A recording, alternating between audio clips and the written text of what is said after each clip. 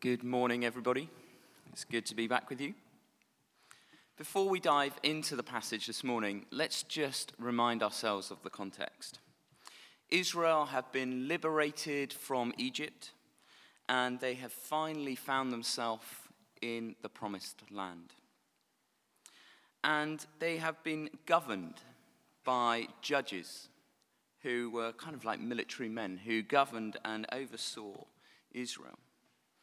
But the book of Judges, which tells us that story, is quite a disturbing book. It actually tells us that Israel had become corrupt, that their leadership was poor. And in fact, the book of Judges tells us that Israel had become like all the other nations, that it had not been the nation that God had intended it to be set apart so that it could be hope to the world, that it could be a blessing, that the whole world would know that their God was the one true God. And in Samuel, we will soon find out that there is even more pressure from Israel to be like all the other nations as they groan and moan and long for a king so they can be like those other nations. The book of Judges ends with chilling words. In those days, Israel had no king, and everyone did what was right in their own eyes. God's people had wandered a long way away from the calling that God had placed on them to be a people of hope for the world. And 1 Samuel picks up the story in this moment of a people under poor leadership. 1 Samuel 3 starts with these words. In those days, the word of the Lord was rare. There were not many visions. There's a desperate need at the start of Samuel for someone or something to intervene in the world, to change the situation, to turn Israel back from their corrupt ways, to challenge their leadership, and to make them into the people that God had called them to be, so that they may be a blessing to the world. There's a desperate need for intervention in Israel. And the narrative that we had starts with Eli the priest and Samuel, his kind of tea-boy, for want of a better word, asleep. And it seems that Eli has kind of abandoned his post in the temple and left Samuel on guard until morning, looking after the Ark of the Covenant. And it's in this moment as they sleep that God himself intervenes, that God himself speaks with words of judgment and change. And it's a comical story, isn't it? You could imagine it as some kind of cartoon where Samuel is fast asleep. He gets woken up by God saying, Samuel, Samuel. He gets up and runs over to Eli and goes, Eli, you called me. And Eli, no, I didn't. What are you talking about? Go back. You must be imagining things. Go back to bed. And so Samuel goes back to bed. And then again, Samuel, Samuel. And he gets up and goes back to Eli. And Eli, no, wasn't me. You know, have you drunk too much coffee or something? Go back to bed. And then the third time, if I was Samuel, I would think that Eli was playing a prank on me. You know, someone who's cherry knocked on your door and then run and hid behind a bush. Perhaps Eli was, pretending to be asleep and calling Eli as some kind of little prank. Ha, ha, ha, hilarious. It'd just be annoying, wouldn't it? But Samuel gets up and goes, Eli, did you call me? And this time Eli twigs. The third time Eli gets it. It must have been God. God, the Lord, has been calling you. And as slow as Eli is to clock on what is going on, his response and his teaching of Samuel is spot on. He says, humbly go and just say, here I am. Your servant is listening. And so Samuel goes back. The Lord speaks. And Samuel listens. It is a wonderful moment. God's voice was rare. And here God speaks to a young Samuel. Now, there's no blame on Samuel or on Eli for not getting the Lord's voice right the first time. There's no blame on them, it seems. Although perhaps Eli should have clocked on a little bit quicker, perhaps. But the thing is, Samuel listens. And I wonder whether that's where we'd like this story to stop.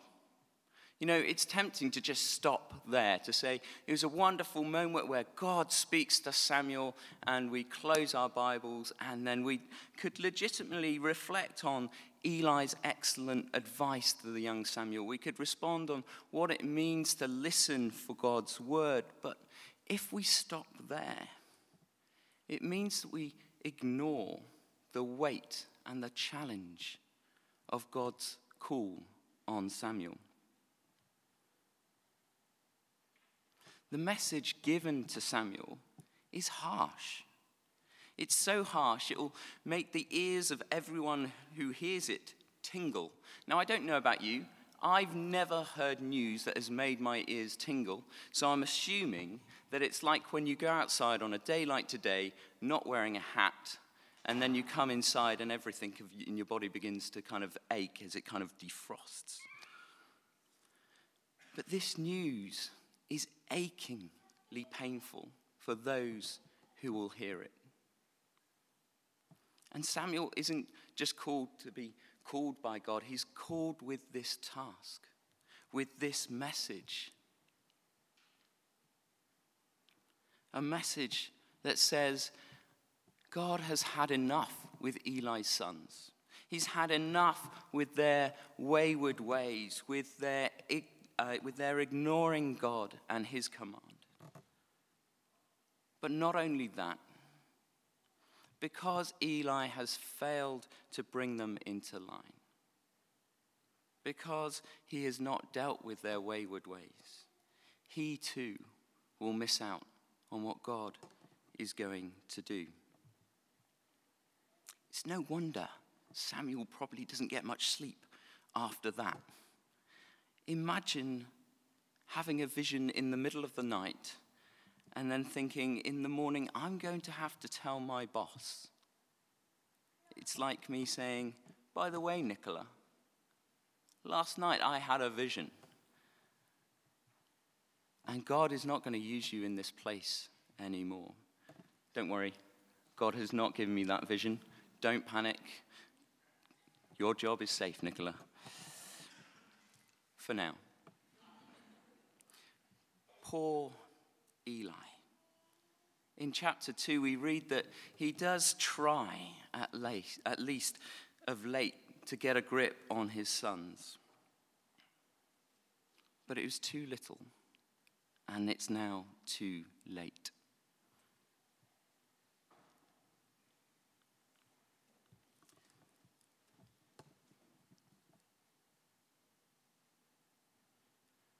I wonder how Samuel felt as he lay there with the weight of that calling upon his life. To have to say to Eli in the morning that God is doing a new thing and you will not be a part of it. It is a tough calling. It is a tough message to bring. But that is the weight of God's calling on Samuel's life.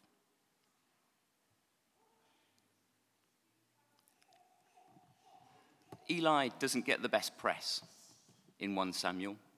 He fails to recognize Hannah, Samuel's mother, as being downhearted and crying out to the Lord. His sons are wayward. He fails to clock on what is going on immediately when the Lord calls Samuel. He doesn't get the best write-up, but his response to Samuel in the morning is remarkable. It is full of submission and grace. It is full of obedience to the Lord.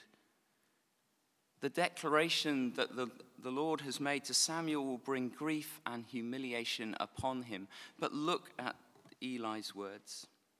He is the Lord. Let him do what is good in his eyes. Eli recognizes the priority of God's will over his own.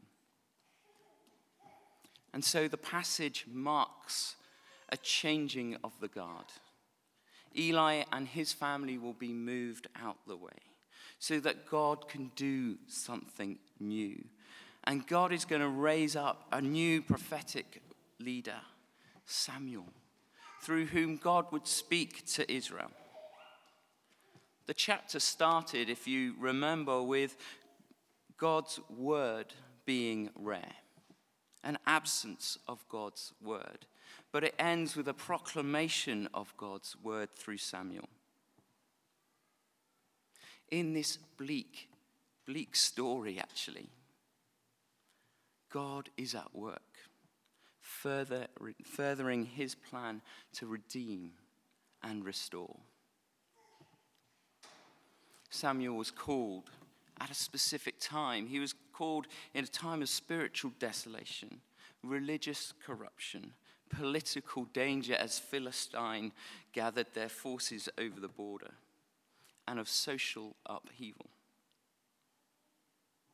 And in this worrying time, Samuel was given a task to speak into that corruption and to reveal in part, at least, what God was going to do, how God was going to intervene in their history to bring about his good purposes. It is perhaps not too dissimilar a time to our own. The UK is perhaps arguably spiritually desolate. The Independent last year reported that the Church of England was staring at oblivion as just 2% of young Britons say they identify with it. The Anglican Church nationally, attendance has dipped to about 1.8% of the population. I'm sure we have all read the disturbing headlines about religious corruption and abuse of power over previous years. Political dangers threaten all over the world. The rise of Russia and China as they jostle for position on the world stage. International terrorism threatening peace in the West. And we all know all too well the imminent social upheaval as Brexit takes place, changing not just our own social and political landscape, but that of Europe and the world. But the God who moved in Samuel's equally, if not more challenging context, is at work today. And he is speaking today. It was a sunny day when it happened for me. I was being held up against a brick wall by a teenager who was almost certainly about to kick my head in. He was dubbed as the Falcon Lodge Estate's very own mini crime wave. And in this moment, as I was about to get lumps taken out of me, I heard God speak. John, I'm sending you to people like him. As this troubled teenager's threats intensified, I thought to myself, I'm not sure that is God, because the only way I'm leaving this estate is in a body bag. But deep down inside, I knew God was calling me. God had spoken to me. And the temptation would be, again, to stop there and say, wow, God called me in that moment. But actually, it's the substance of that call which was important. It was a call to go to people like that troubled teenager. And in a few weeks, months later, I actually did find myself working on a social housing estate, working with people just like him. You see, if I'd missed the substance of the call, then I would have missed out on seeing God move in a community, bring hope, bring restoration, bring freedom to a community that was hurting and felt like they had been forgotten.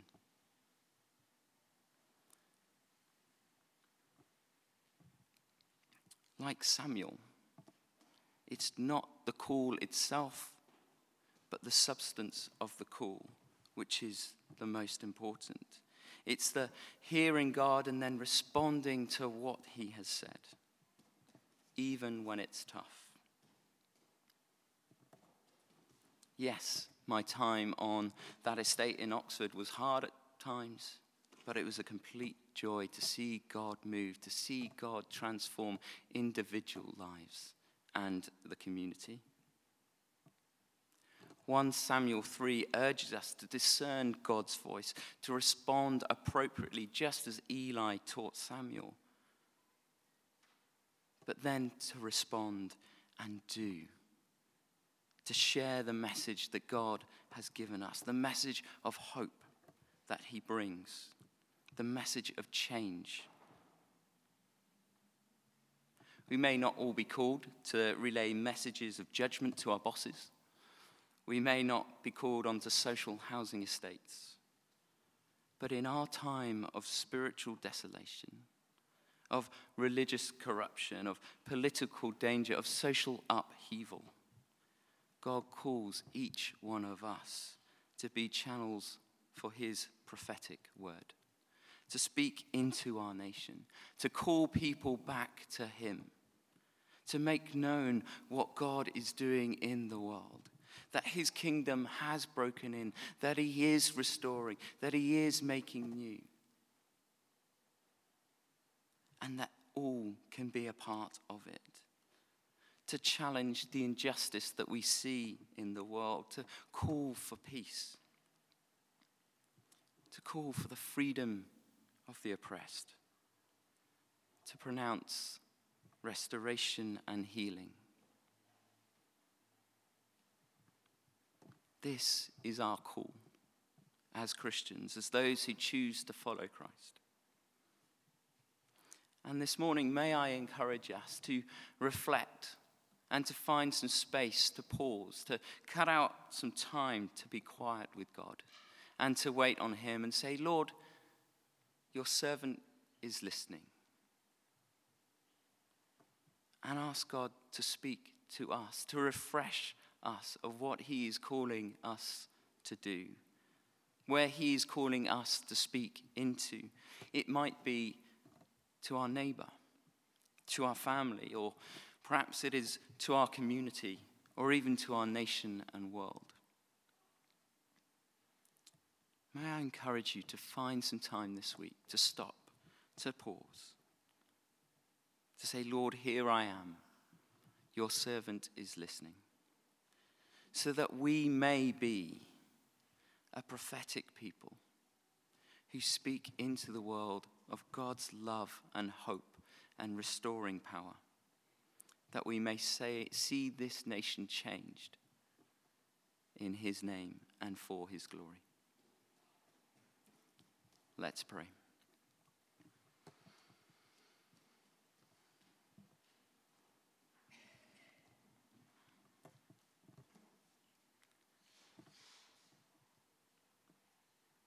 Lord Jesus, we thank you that you call each one of us. And you give us a message of freedom and new life and hope for the world.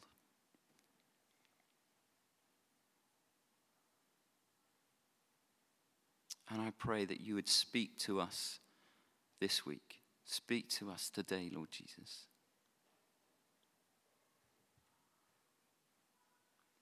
And as you speak to us, would you give us ears to hear and hearts to respond to what you are calling us into. That we may see this nation change, that we may see your hope be made known here. That we may see people come back to knowing you, come back to you, the loving Father, Lord Jesus.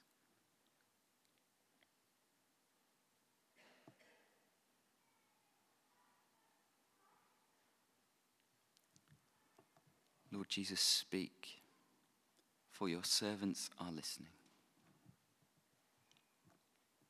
Amen.